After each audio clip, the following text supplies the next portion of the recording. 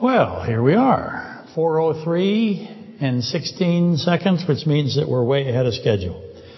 Only 4 minutes late or 3 minutes late, which for us is way ahead of schedule. Before I get started, today is the Feast Day of Trumpets. And obviously the Feast Day of Trumpets is associated with the abduction of the bride. And we would have expected or hoped for the abduction of the bride to have occurred in the last 3 days, Friday, Saturday, Sunday. It's a 3-day festival because it's very difficult for the Jewish people to reckon when the Feast Day of Trumpets occurs. So they take multiple days in order to accomplish the certainty of having it. They do all say there is no dispute that Adam, of course, Genesis 2:7, occurred on this day, this particular feast day. And this, of course, would be therefore the complementary birth of Christ, not in the summer or the winter solstice. As you know, the winter solstice, December 25th, was always the solstice until they finally corrected it when the mathematics and the astrophysics and the cosmologists finally figured out that it was really the 21st of December. But today, a wonderful day. Obviously, we always have the hope that the rapture or the abduction of the church is going to occur. We're watching this world. My gosh, every time we turn around, something more is occurring in our country, and we know it's occurring all over the world. We have darkness all over the world rising up. Anarchy, this rebellion against governance, is spreading all over the globe, which makes it a worldwide event. Every time there's a worldwide issue, pay attention, because that is Luke 21, right? Mark 13. So, okay, enough of that. That was the announcement portion. The children can you run for your lives. We have none, though. Obviously. Okay, September the 20th, 2020, lecture discussion number 116 on the book of Joel, Daniel, Revelation, Ecclesiastes. And if you've been following along recently, last dozen lectures or so, you'll know, maybe remember, probably not, the theological implications of zero infinity. We covered that subject. We went into horizontal asymptotes, which is related to zero infinity, and microbiological complexity. All of that stuff we've done, which of course is angiotensin converting enzymes and CD147, cluster differentiation 147, which, as you know, is we were covering that because of just the catalytic process and virus reproduction. After that group of subjects, I think, if I'm in order, we went to the day and the days of the Son of Man, and the day and the days of Noah, and the day and the days of Lot, and their interconnectivity, which raised a bunch of obvious questions. Why are the days of Noah and Lot returning, being foremost, in my opinion, resuscitated, if you will? Here they come again. Christ said, Luke 17, they're coming back. And all the rest of the questions in the context of, along with all the rest of the questions in context of Luke 17, we need to know why this is happening, why Noah was singled out and Lot was singled out with respect to their context. We know it's characterized by great wickedness. God describes it as exceedingly great evil. Depravity of a level that we can't comprehend. Genesis 6:5, Genesis 13:13. And so the obvious conclusion then is that the day and the days of the Son of Man will be likewise a time of pervasive evil. And I think that we're starting to see pervasive evil. This country will have a difficult time having an election. There's so much hatred. There's so many people in this country that hate the country. I mentioned this a while back. I listened to a commentator ask the question, can you govern a country that you despise? And obviously you cannot. What is the nature of of the despising? Do I need to move over? Oh, this is not being pushed. Not my fault. Let's all admit that I didn't do it wrong. Okay, as long as we know. I push record, and then I wait, and then you tell me what to do now, And then I push it again now. Thank you so much. You're welcome. Once again, let the record show that I have complete innocence. Well, not complete, but I mean close enough. Significant innocence. How's that? That's a relative term. I don't remember this. I obviously am an old man, and I went through the Vietnam era when there was a great deal of resentment towards the government. But I don't think it even comes close to what's out there now. The academic collective is against this country, and they have indoctrinated children now for 40 years. And there is no respect for the history, or there is no concern for the history of this country or for the people that sacrificed. So I think we're seeing something unprecedented, at least with respect to the United States government, or the United States as a whole. So to repeat a little bit, why does this level of evil that comes out of Genesis 6 and Genesis 13 and Genesis 19, why is it recycling? Why is that the evil that comes back? Why is that the evil that Christ specifies?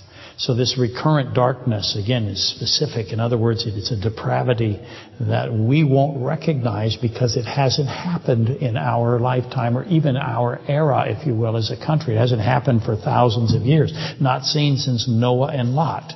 So what exactly should we, the church, what should we be watching for?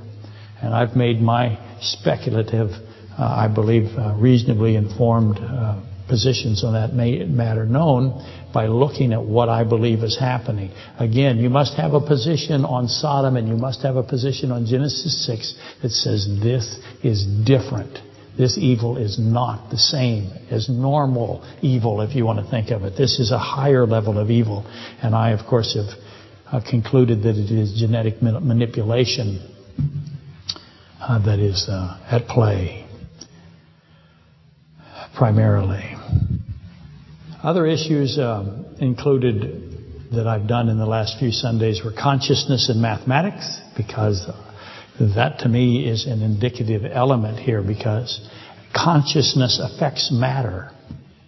So I have something that is not physical affecting something that is physical. And consciousness cannot be computed. In other words, there's no mathematical component to it. I can't apply mathematics to consciousness.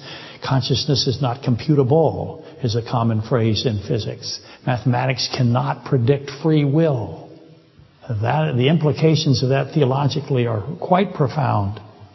It tells us something about ourselves and about the creation. And those subjects, just those few, that led to the origin, if you will, the original purposes of the immune response system. What C.S. Lewis called the problem with pain. Hopefully you remember me bringing that out. And then we went to Messiah cut off, but not for himself. He's cut off, but not for himself. Cut off meaning that there is a death process for him. But he's not doing anything for himself. So who is he obviously doing it for? Daniel 9:26. From there, the ashes of the red heifer, because Hebrews 6 and Hebrews 10 are solved by the ashes of the red heifer. So that's just to recount and name a few of the subjects that have come up lately. Last dozen, as I said, maybe 10 lectures back. And lately, of course, last week, clean board, we're taking on the typological aspects of Adam and Moses. Both Adam and Moses being set apart in Scripture. They are not the same. They are different. They testify of Jesus Christ, Romans 5:14, Deuteronomy 18:15. They're specifically defined, definitively defined as types of Christ. And that makes them, again, set apart. So we went about comparing the death of Moses with the death of Christ and the death of Adam. That's what we did. And that, of course, took us to the body of Adam and the body of Christ and the body of Moses. So that's Genesis 2:7. And we're looking at what Adam's body went through at Genesis 2:7, and then what Christ's body went through during his entombment. And I made the point last week, or I hope I did, and I can't remember because I don't always remember things very well, but I'm pretty sure I made it here. The body of Jesus Christ, the Holy One, Psalm 16:10, did not go into corruption because it cannot go into corruption.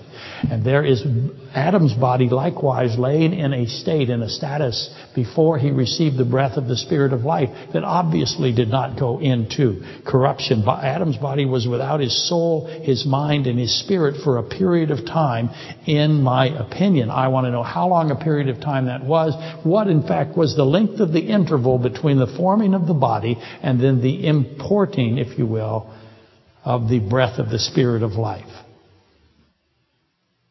I want to emphasize the importance of this, I think. I hope. I want all of you, internet audience included, especially, obviously, since the audience here, how do I put it? A little bit, it is non-robust. How's that? Anyway. I want to think about the circumstances and consider the totality of the forming of the body of Adam, all the elements that are surrounding that, because there are many of them. Genesis 2:7, the body of Adam is created, formed from dust, and again, just sits there, in my view, until 7:22, where the breath of the Spirit of life. Genesis 7:22 describes the breath as the breath of God, as the breath of the Spirit of life. And then it comes. I hope I made the points as much as I could, that this is witnessed by the entire angelic host. There's no possibility it was not, in my view. God did not do this in secret.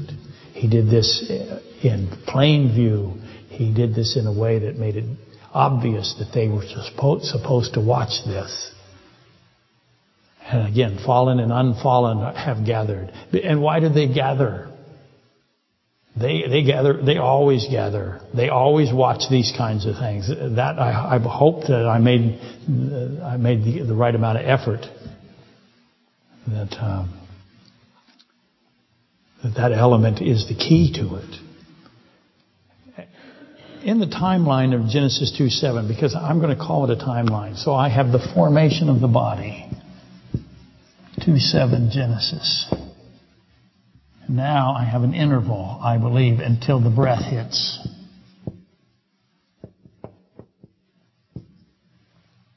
I want to know the length of that interval.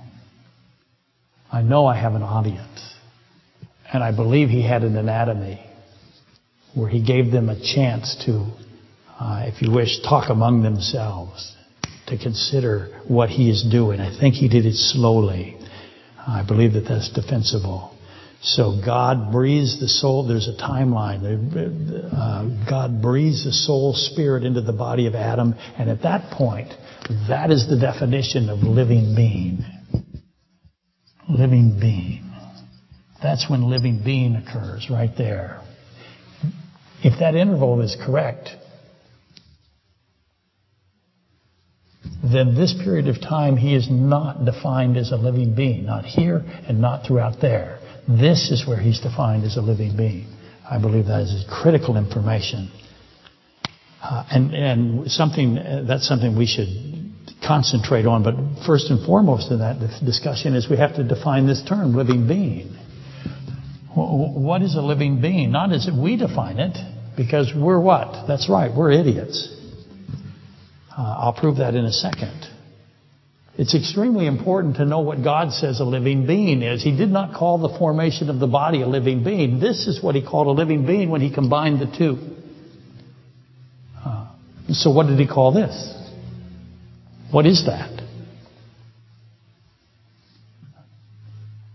So, again, the breath of the Spirit of life, that includes the mind. So right here is where I get the spirit, I get the soul, I get consciousness,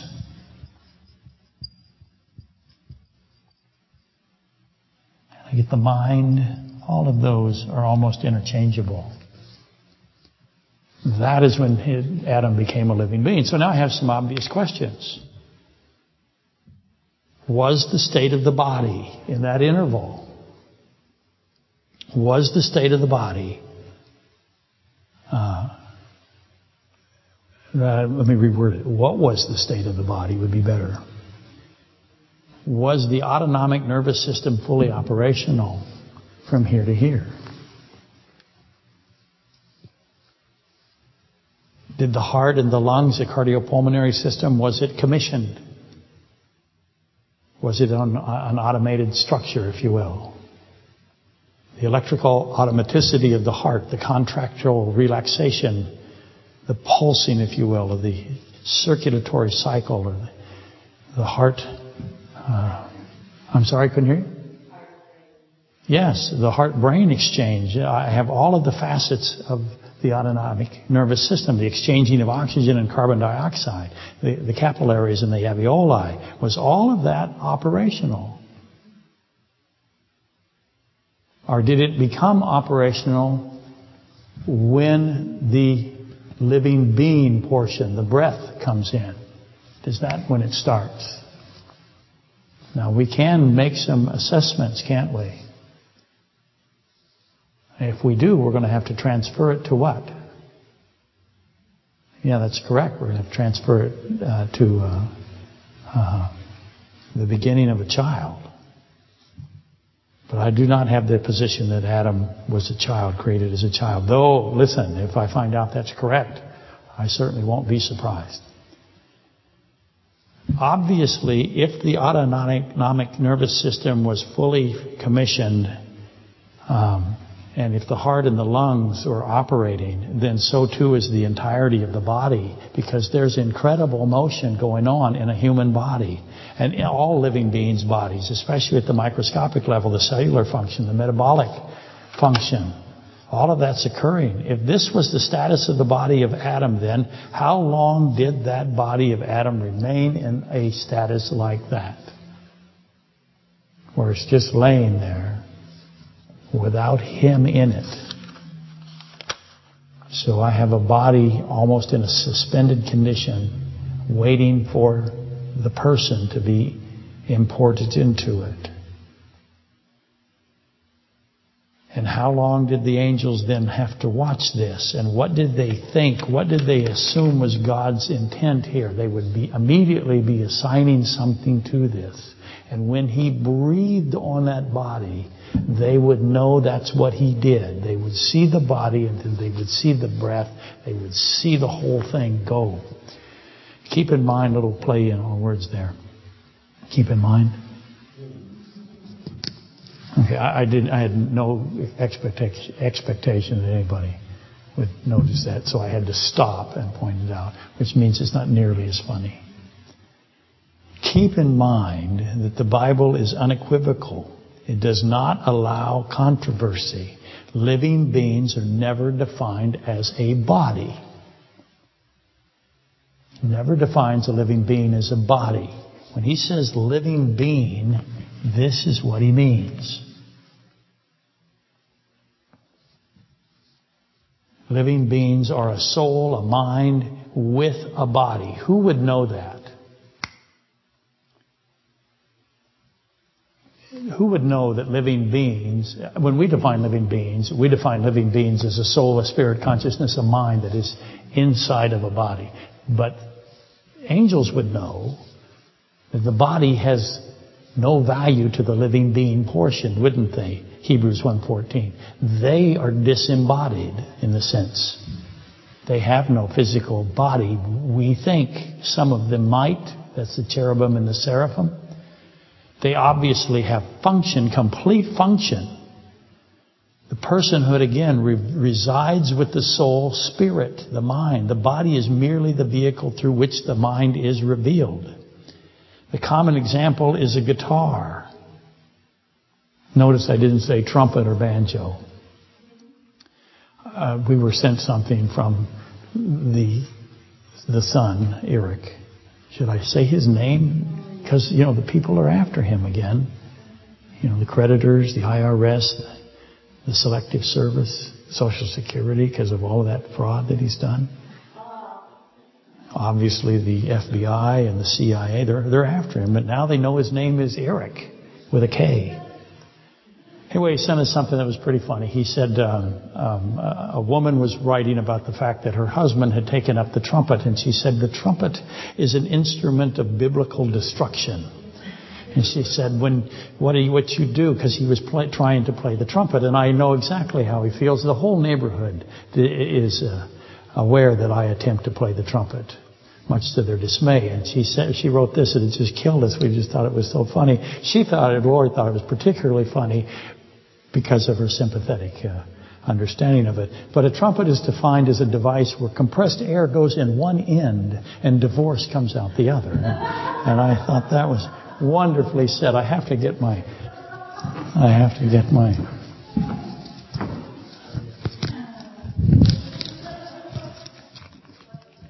And I prove that every time I play it. I will say this, that all those videos you see of dogs singing along with their owners, my 2 dogs come into where I play the trumpet, lay down, and howl.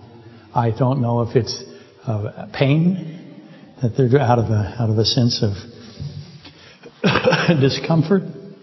Actually, they're miserable, or they think that they sound better than me. Either one could be true, or is obviously more likely.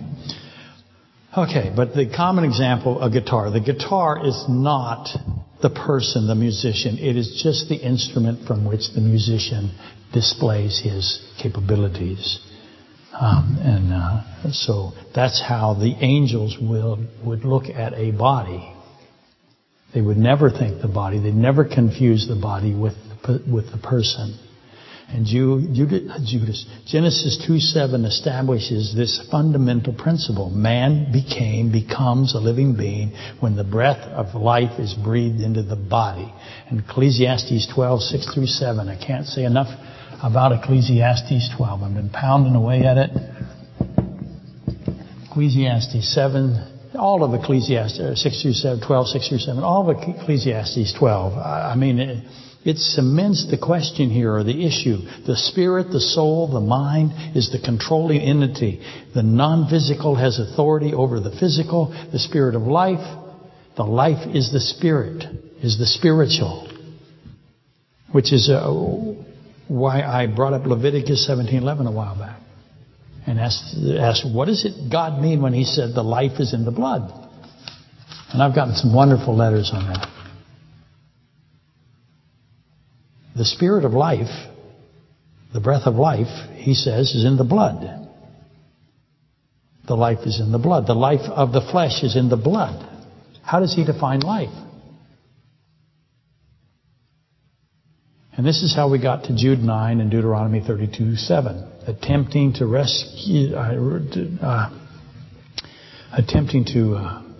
resolve, there's a better word, the motives of Satan with respect to the body of Moses. Satan comes after the body of Moses. And we've been asking this question for quite some time, and I've given you a lot of time to think about it, and I know many of you have because you write to me and you talk to me about it. I get long-distance calls every now and then that go on for long periods of time, and this almost invariably comes up, and I'm thrilled that it does. I've said previously that the resurrection of the body is a critical proof of the gift of eternal existence. Remember me saying that? And note how I worded it. Eternal existence as opposed to eternal life. God has a definition of life. We have a tendency to think existence and life are something that He defines as equal. He does not. Life to Him has a location, a destiny, a destination. Note that there's a difference between existence, eternal existence, and eternal life. And there is that difficult question arising again. Definition of life as God defines it has layers to it. It is not a singular, simple defining. It is incredibly complex.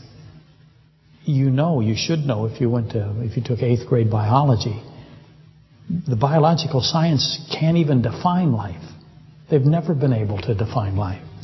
They can't even begin to define life.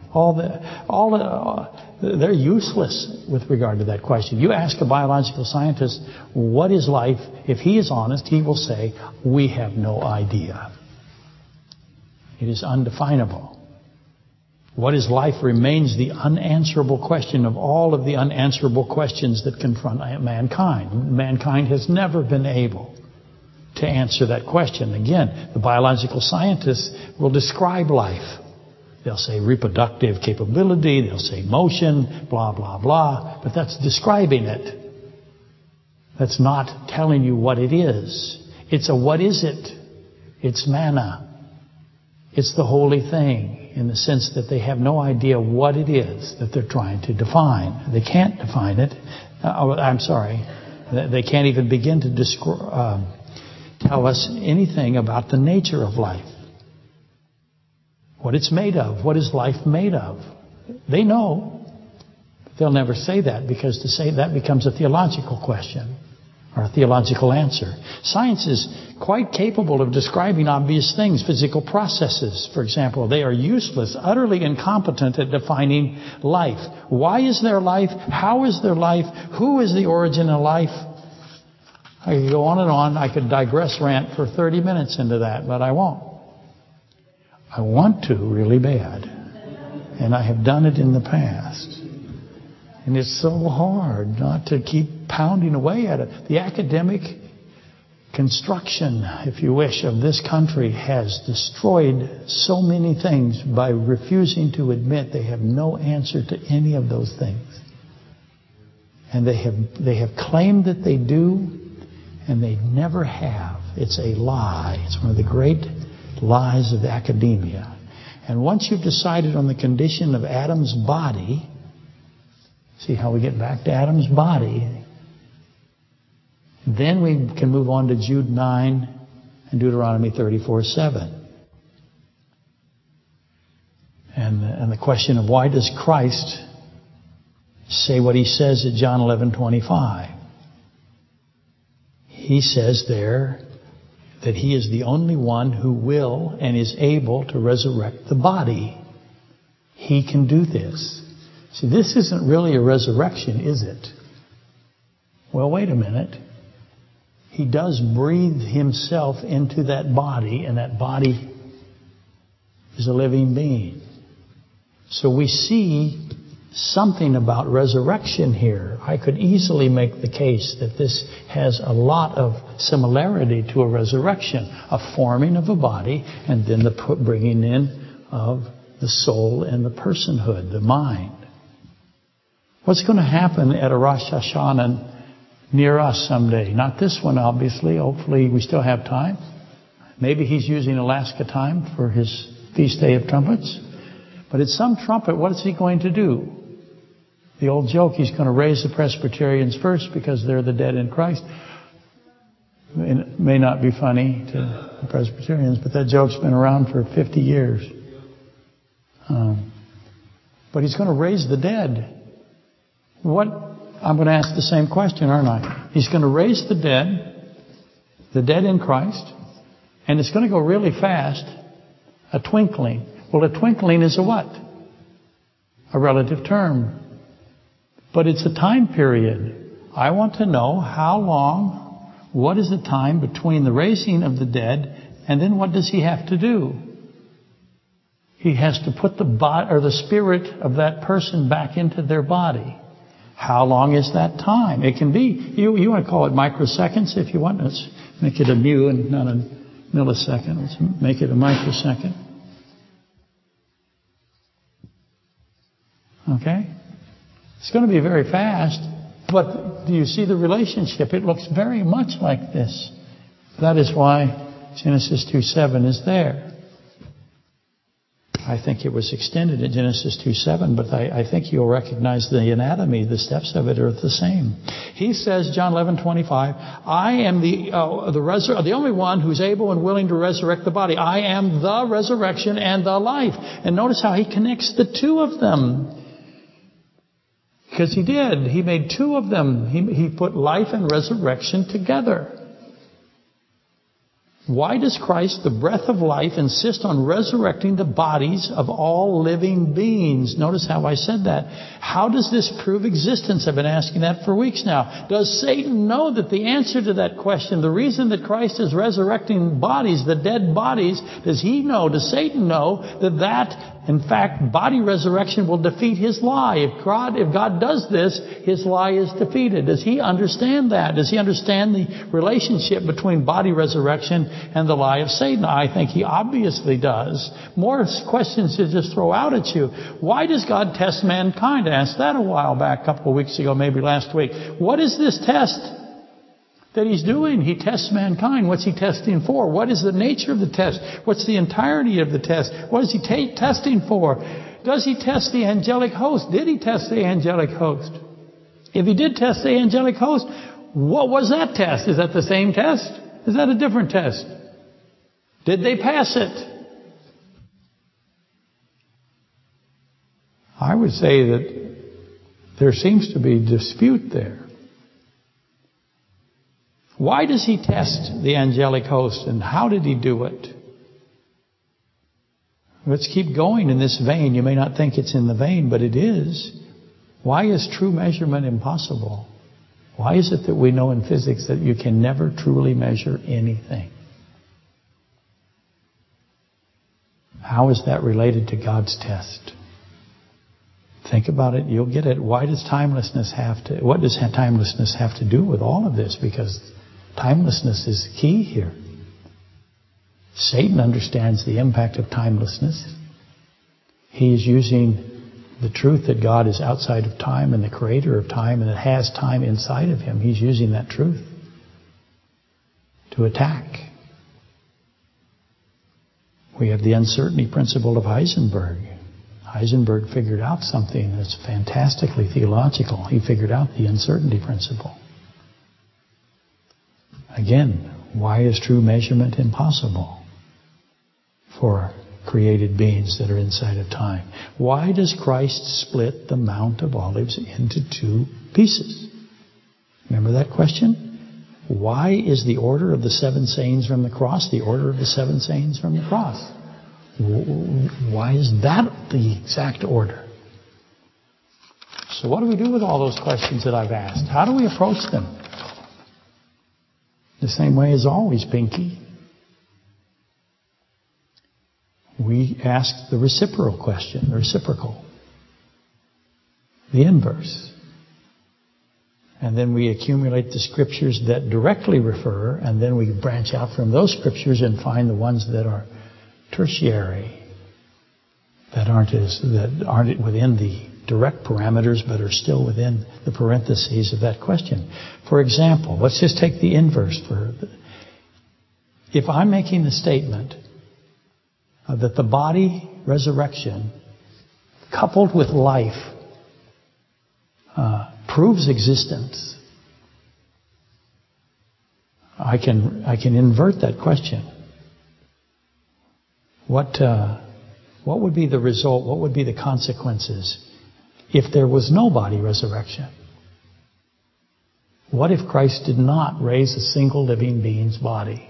He let them go and stay in dust. And now that brings up annihilation.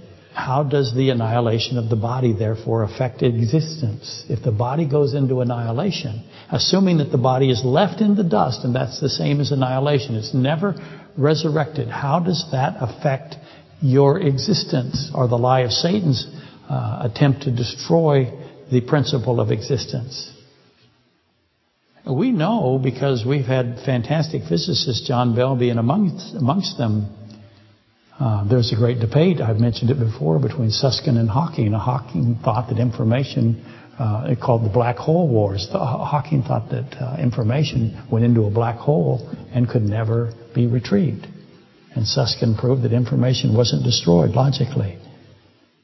So we know that we all know that information cannot be destroyed. That principle is incredible. How much information is there in one human body? How many pieces of information? I want you to consider that for a second. And just for another aside, annihilationism or annihilation is incompatible with omniscience. They can't go together. Once we recognize that Christ is omniscient, that the Godhead is omniscient, the Elohim, the Us, the Father, Son, the Holy Spirit, omniscient, once we know that all are omniscient, then annihilation, it cannot be true. Why is that? I'm making that statement as if I know it's right. Because why? Because I know it's right. But how do I know it's right? What's my logical progression? I digressed a little bit there. Sans rant.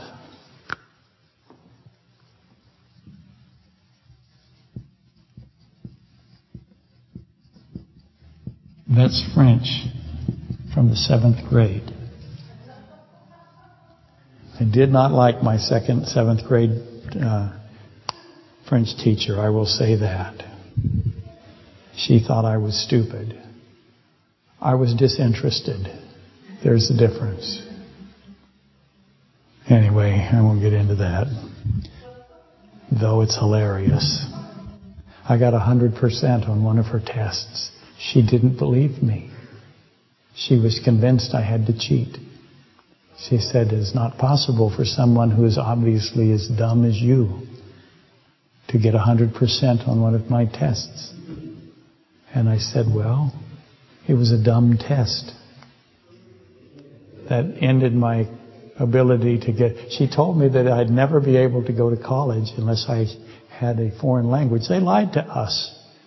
They told us we had to take... I took German and French. What did I get out of that? That's correct. The occasional French word that I can use in a lecture. I'm very good at crossword puzzles because of that. But I did not need it to educate myself. She lied. I won't name her. Very tempted. But I won't. Okay, to reword the negative. I'm still bitter, obviously. In all my teaching career, I never told anybody that they were... Okay, I did. I told teenage boys as a group that they were all stupid. But I didn't single anybody out. Okay, I did. They were our children. But okay, I'm losing it now. And to reword the negative, if Christ did not resurrect the bodies of the dead, what would be the satanic accusation? Immediately you can assume or you can predict that Satan would proclaim that God is unable to do it. He can't do it. So he's unable or he's unwilling. One or both of those would have to be true if Christ did not resurrect the bodies. And there are many people that do not believe in theological circles, do not believe that Christ will resurrect a single body at all. They're confident that he will never resurrect animals. I mean, why would he do that? It's just his spirit. He'll just take his spirit out and the animal will disappear. All that information that is in the mind of that animal that is non-physical will just disappear. That's annihilationism. We know that's not going to happen. We can argue that against the character of God. Character of God is always good. He wouldn't do it. He didn't do it. He won't do it. But if either were true, that God is unable or unwilling, what's the conclusion that naturally follows that? The conclusion is, if you carry it to its logical premise, is that God is evil. And you have to be able to understand how to do that. And anything that makes God evil, of course, is satanic, and that's the purpose of the lie of Satan. Now, that Satan has always said, I believe, from the time he began to consider his lie, that if he could convince others that God is the source of evil, then he will demonstrate tremendous power. Now, some insist that the resurrection of the body is unnecessary. As I said, God will simply... He won't resurrect the body. He simply will construct an entirely distinct, absolute new body that shares not a single atomic particle with the original body that returned to dust. That's what he will do. Now, the obvious question is, how would you define that? Would you call that resurrection? In other words, your body goes into annihilation, and he makes you a completely new one, And He takes His breath that is you, your person, your mind, and your consciousness, your memories, and He puts you into that new body. That's very common in science fiction today. I watch the stupid shows that do it. I can call Hollywood stupid, can't I? That's right. And it's just the truth. I mean, it's not an insult if it's true, right? Anyway, I'm having an interesting time today. I've probably lost... How many people have clicked off now on Facebook? That was wonderful. Somebody pointed out, I wish I had thought of it, that I got to do it right. YouTube, Twitter, and Facebook becomes YouTwitFace. And I wish I had thought of that, but I didn't. I hope I contributed to it.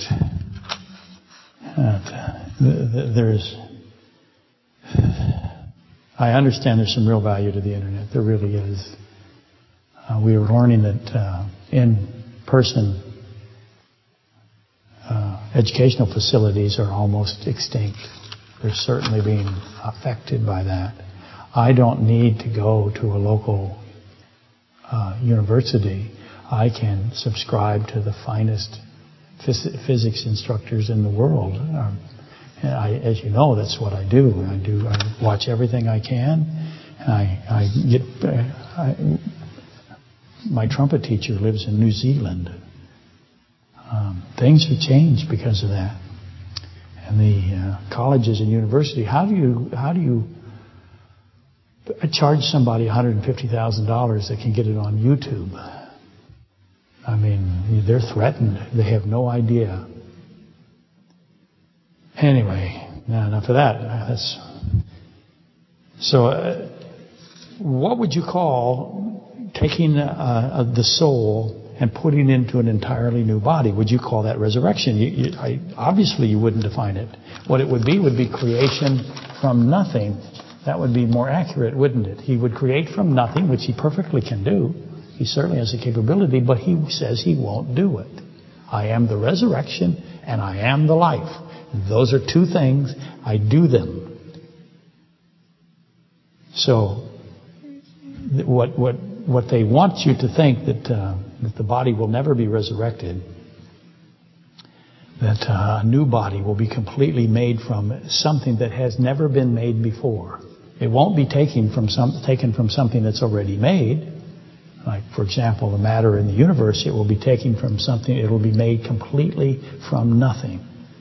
Spoken into existence. See, if that's the way He's going to do it, if you grant that hypothesis, then John 11 would then require an amendment.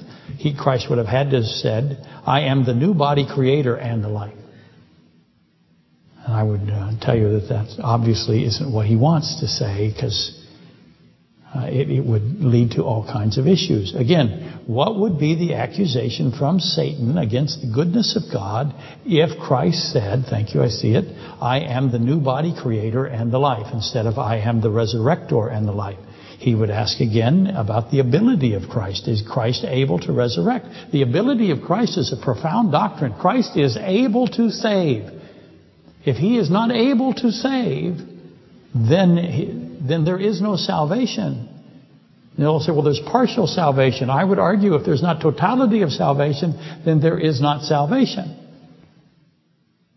Now they'll say, well, then what about those who are lost? Again, totality of salvation, He has lost none who believe in Him. The ability of Christ is critical for salvation, as is His willingness.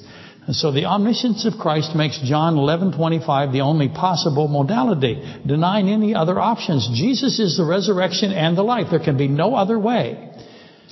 His statement combining those two attributes, He is the only resurrecting one and He is the only source of all life. That's obviously something He said because He intended to direct it at who? Satan. There's no other possibility of resurrection our life except through Christ. And that, of course, Satan's lie is Ezekiel 28:16, Genesis 3:4, Psalms 10:3-7, and Psalms 10:11-13. If you've been listening the last few weeks, you should have those passages well in place now. Next, we read the passages that are likewise obviously interwoven, clearly shouting out. Let me look at the time.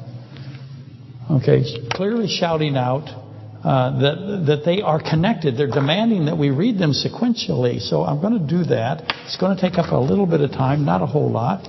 Let me put the glasses somewhere where I don't break them and drop them. So we're going to start at Deuteronomy 34:7. Sorry, I keep doing that. I keep saying 32:7 instead of 34:7. Moses was 120 years old when he died. His eyes were not dim, nor his natural vigor diminished. That verse is so important to know that about Moses. And again, let's back up to 5. So Moses, the servant of the Lord, died there in the land of Moab, according to the word of the Lord, and he buried him in the valley of the land of Moab, opposite Beth Peor. But no one knows his grave to this day. Moses was 120 years old when he died. His eyes were not dim, nor his natural vigor diminished. Now go Jude 9.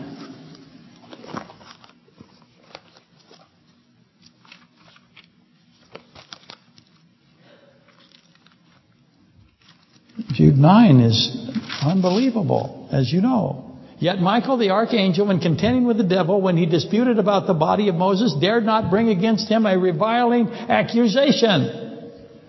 Deuteronomy 34:7 and Jude 9, side by side. They're in sequence. Now Matthew 17. What's Matthew 17? Well, that is where who shows up? Moses shows up here. So again, go find all of the verses and start looking at them as a unit, as much as you can, and then branch out from there. And behold, now Christ is opening up and letting them see that He is the light of life from Genesis 1:1. He's the Shekinah glory. His face shone like the sun, and his clothes became white as light, as the light. The light is Genesis 1:3. And behold, Moses and Elijah appeared to them talking with him, with Christ. Then Peter answered and said to Jesus, Lord, it is good for us to be here. If you wish, let us make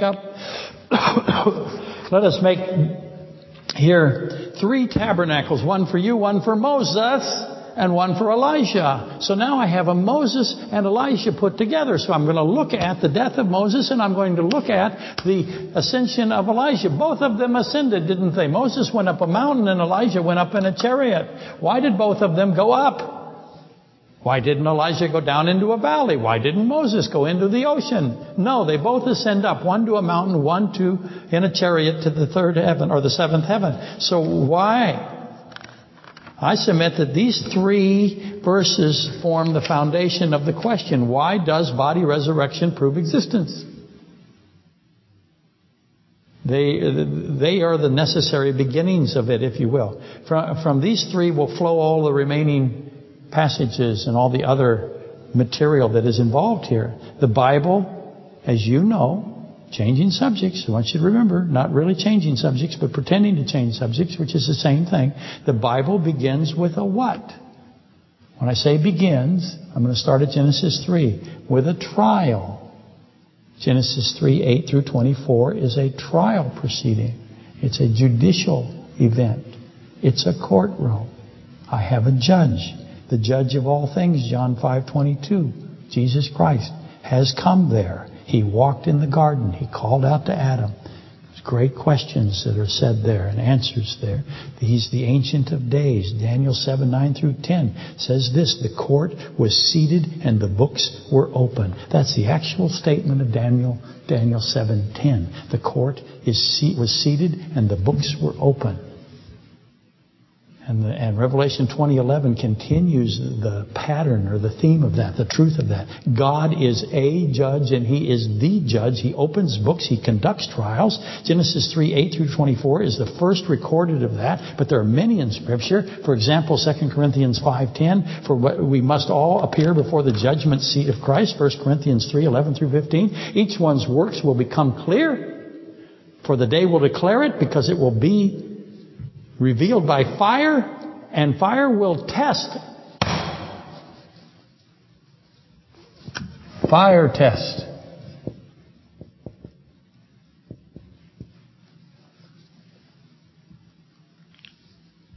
And the fire will test each one's works. If anyone's work endures, he will receive a reward. If anyone's work is burned, he will suffer loss, but he himself will be saved, yet through fire. These verses in Corinthians describe the judgment seat of Christ, where I was hoping we'd all be today. But we're not. Well, if they are, the others are, and we're not, we're in some real big trouble here. But the judgment seat of Christ is where the lives of the saved are going to be judged. The wood, the hay, the straw of your life will be burned. The foundations of gold, silver, and precious stones will be rewarded. There's a crown system. None will forfeit salvation. Make sure you know that. That's not a judgment of salvation. It is a judgment of your life's work, if you will. It has nothing to do with your salvation. The point is, yea, a point finally, page 10. It's about time that I gave you a point. It's about time. It's about space. It's about two men in the strangest place. 1965. Imogen Coca? Is that her name? You got to be at least 60 years old to know what I just went into there. Find my place. Get on the phone. Check the internet. Jesus Christ is the judge. The judgment of the nations will come. The judgment of the willful unbelieving is coming. The great white throne, the second death, Revelation 20:11 through 15, where He's opening books. He is judging there. This is what He does. He's a judge. He issues clemency. He declares innocence, or He declares guilt. And Christ will do this. Evidence is going to be admitted into the record. Witnesses are going to testify. Remember what He says about the Queen of Sheba, the men of Nineveh in Matthew 12:41 and 42. They're going to judge Israel. The saved, the believing, will judge angels. Why do we judge angels? Because it's a trial. And trials have juries and witnesses. And a judge. And a judge doesn't need the jury. And in the case of Christ, He doesn't need the witnesses. But why does He include them?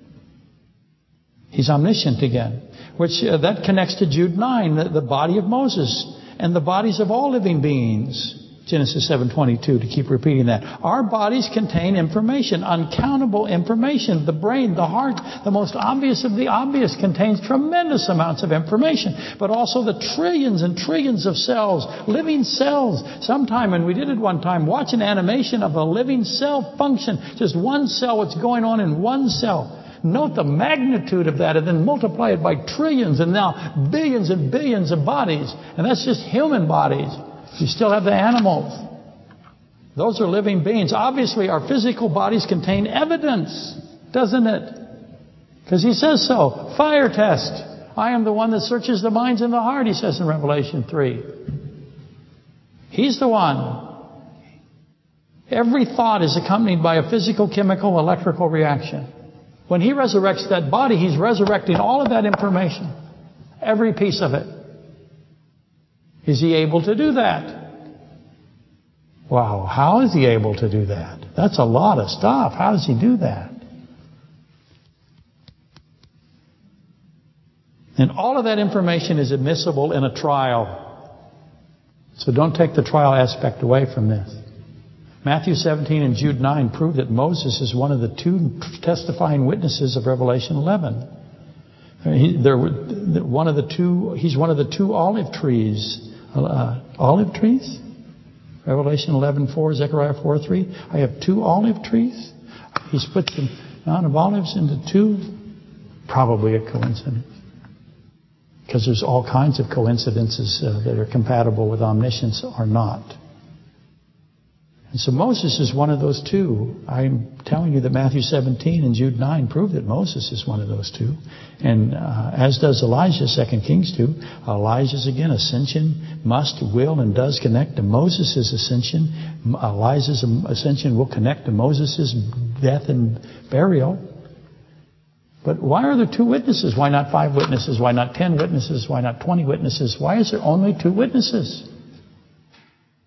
And the witnesses are part of a trial system. Why don't I have 50 witnesses? Eventually I have the Queen of Sheba, I got the men of Nineveh, I've got all the believing. The believing humans are going to testify against the unsaved, the fallen angels. We're part of the evidentiary segment of a trial. But there's 2 witnesses. Well, the first trial, Genesis 3, 8 through 24, how many witnesses did I have at that trial? I had 2 witnesses. I can name them. Adam and the woman, later Eve. And who did they testify? Who did they accuse? Both of them accused Satan. Duh. Everything eventually gets back to Genesis 3. I hope I said that enough. How then does the body of Moses provide testimony against Satan? I'd be asking that for a friend if I had any friends. Repeating the question a little bit. Why does saved mankind? What are we doing in 1 Corinthians 6:3? What kind of information do we have that condemns or accuses of the fallen angels? What did we do different than them? Because you can see the process, can't you? Nineveh did something different than Israel. So they're going to accuse Israel. What did they do different? Jonah came to them, hated them, testified against them, wanted them all to die, and they didn't. They repented. Sheba comes from Africa, Queen of Sheba. Many think Ethiopia. And she believes. So what is the testimony? Why is it so powerful? Will angels ever accuse mankind? Again, I have no friends. I'm just asking that. Obviously, the resurrection of the body and the continuity of the mind, the soul, and the spirit are interlocked here. What do I mean by that? Your thoughts, my thoughts, everybody's thoughts, animals' thoughts are spiritual. And they remain, they continue with our soul. Our personhood does not go to dust. It cannot go to dust. It isn't made of dust. What is our personhood made of? It tells you, Ecclesiastes 12:7. It returns to him that gave it. Where did he get it? It's his breath. Really fast, I should say here, body resurrection is tied to a trial procedure. The reason the body is being resurrected, the reason the body is being fought over is because there's a trial coming.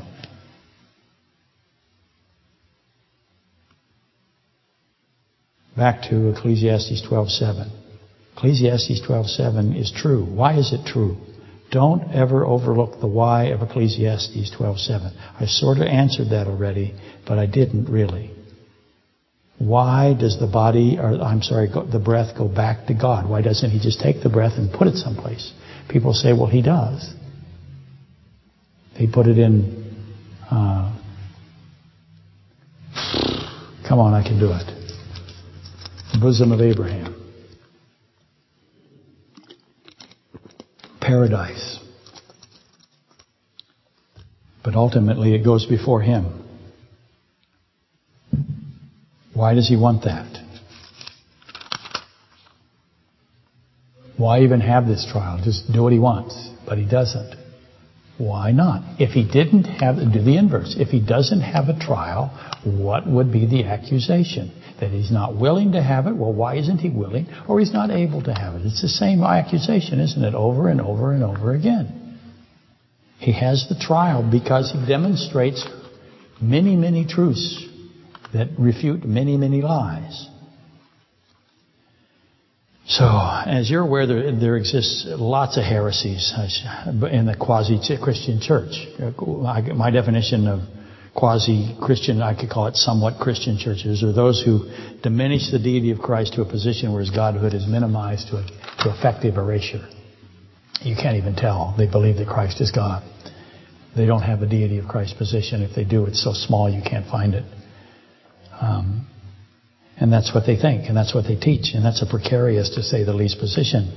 Because Revelation 3, 8 through 12 and Revelation 3:16 are side by side. Revelation 3, 8 through 12, when you keep His name, He tells you how valuable that is.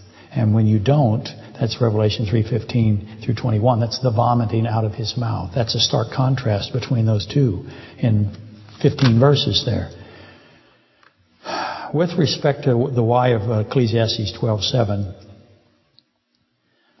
they don't like that, the quasi or the somewhat Christian churches, the vomit church. They're going to propose universalism, restorationism, universal reconciliation, second probation. They have all of these different ideas. And all of those essentially remove physical death as significant with respect to salvation. Physical death is fantastically significant to salvation. Again, Ecclesiastes 12, it says, remember your Creator before the silver cord is loosed.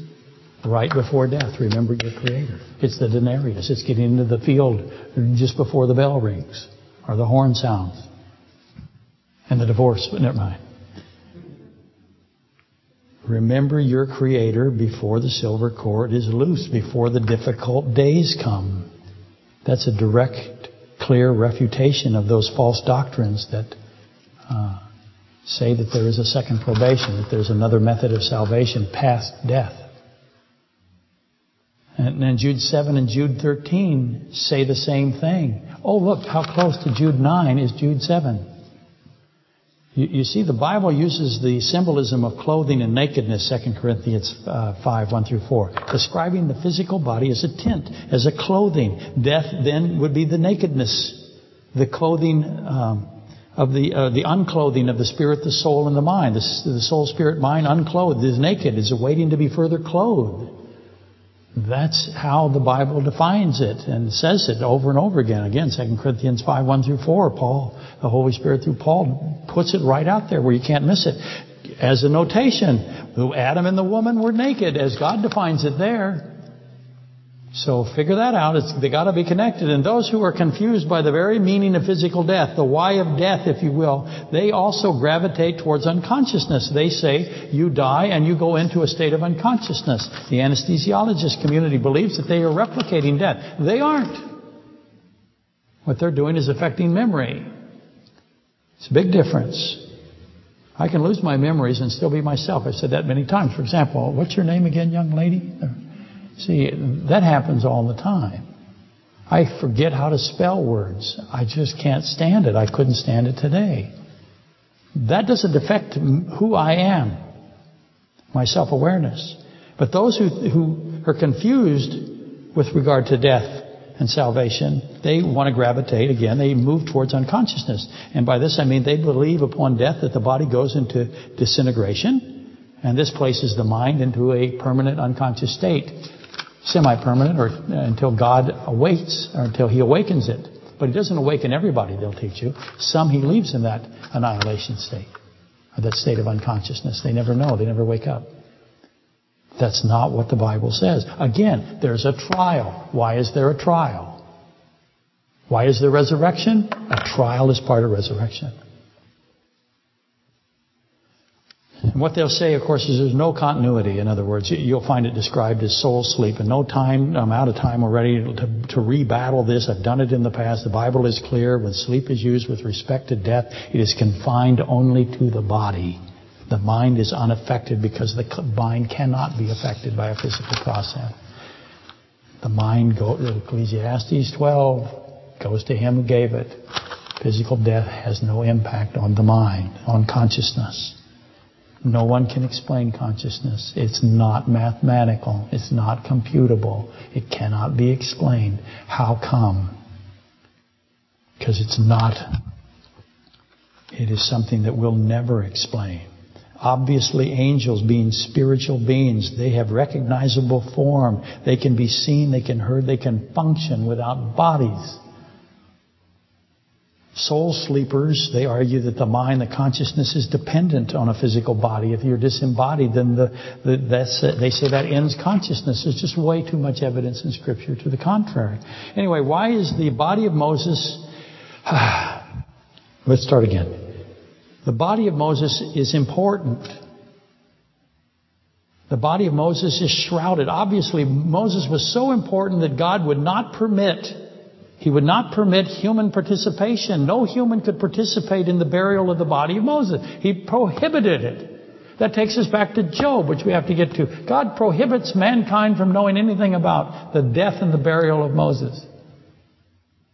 Now, who else did He prohibit from knowing? None are allowed to know where the body of Moses was hidden, except perhaps Michael. He might have used Michael to hide it. But he didn't have to. He used Michael to stop Satan, to confront Satan. He didn't need Michael to do that either. He did it anyway. It's part of Michael's process. It's part of Satan's process. God does things that He could do universally. And He doesn't do it that way. He uses whom He has created. We know the general location of the valley where Moses is hidden. His body was hidden. Again, we got Matthew 17. We have to decide, is that the body of Moses there? Or is that the disembodied Moses that we can recognize because he can still completely function? Just like Lazarus and the rich man. Just like Elijah. So how does that work?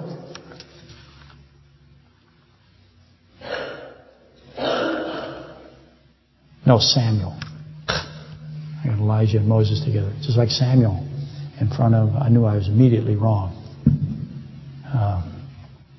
When Saul and the witch, in that wonderful story where Saul was obedient going to death. And the witch was telling him he had to do it. Fantastic story of salvation there.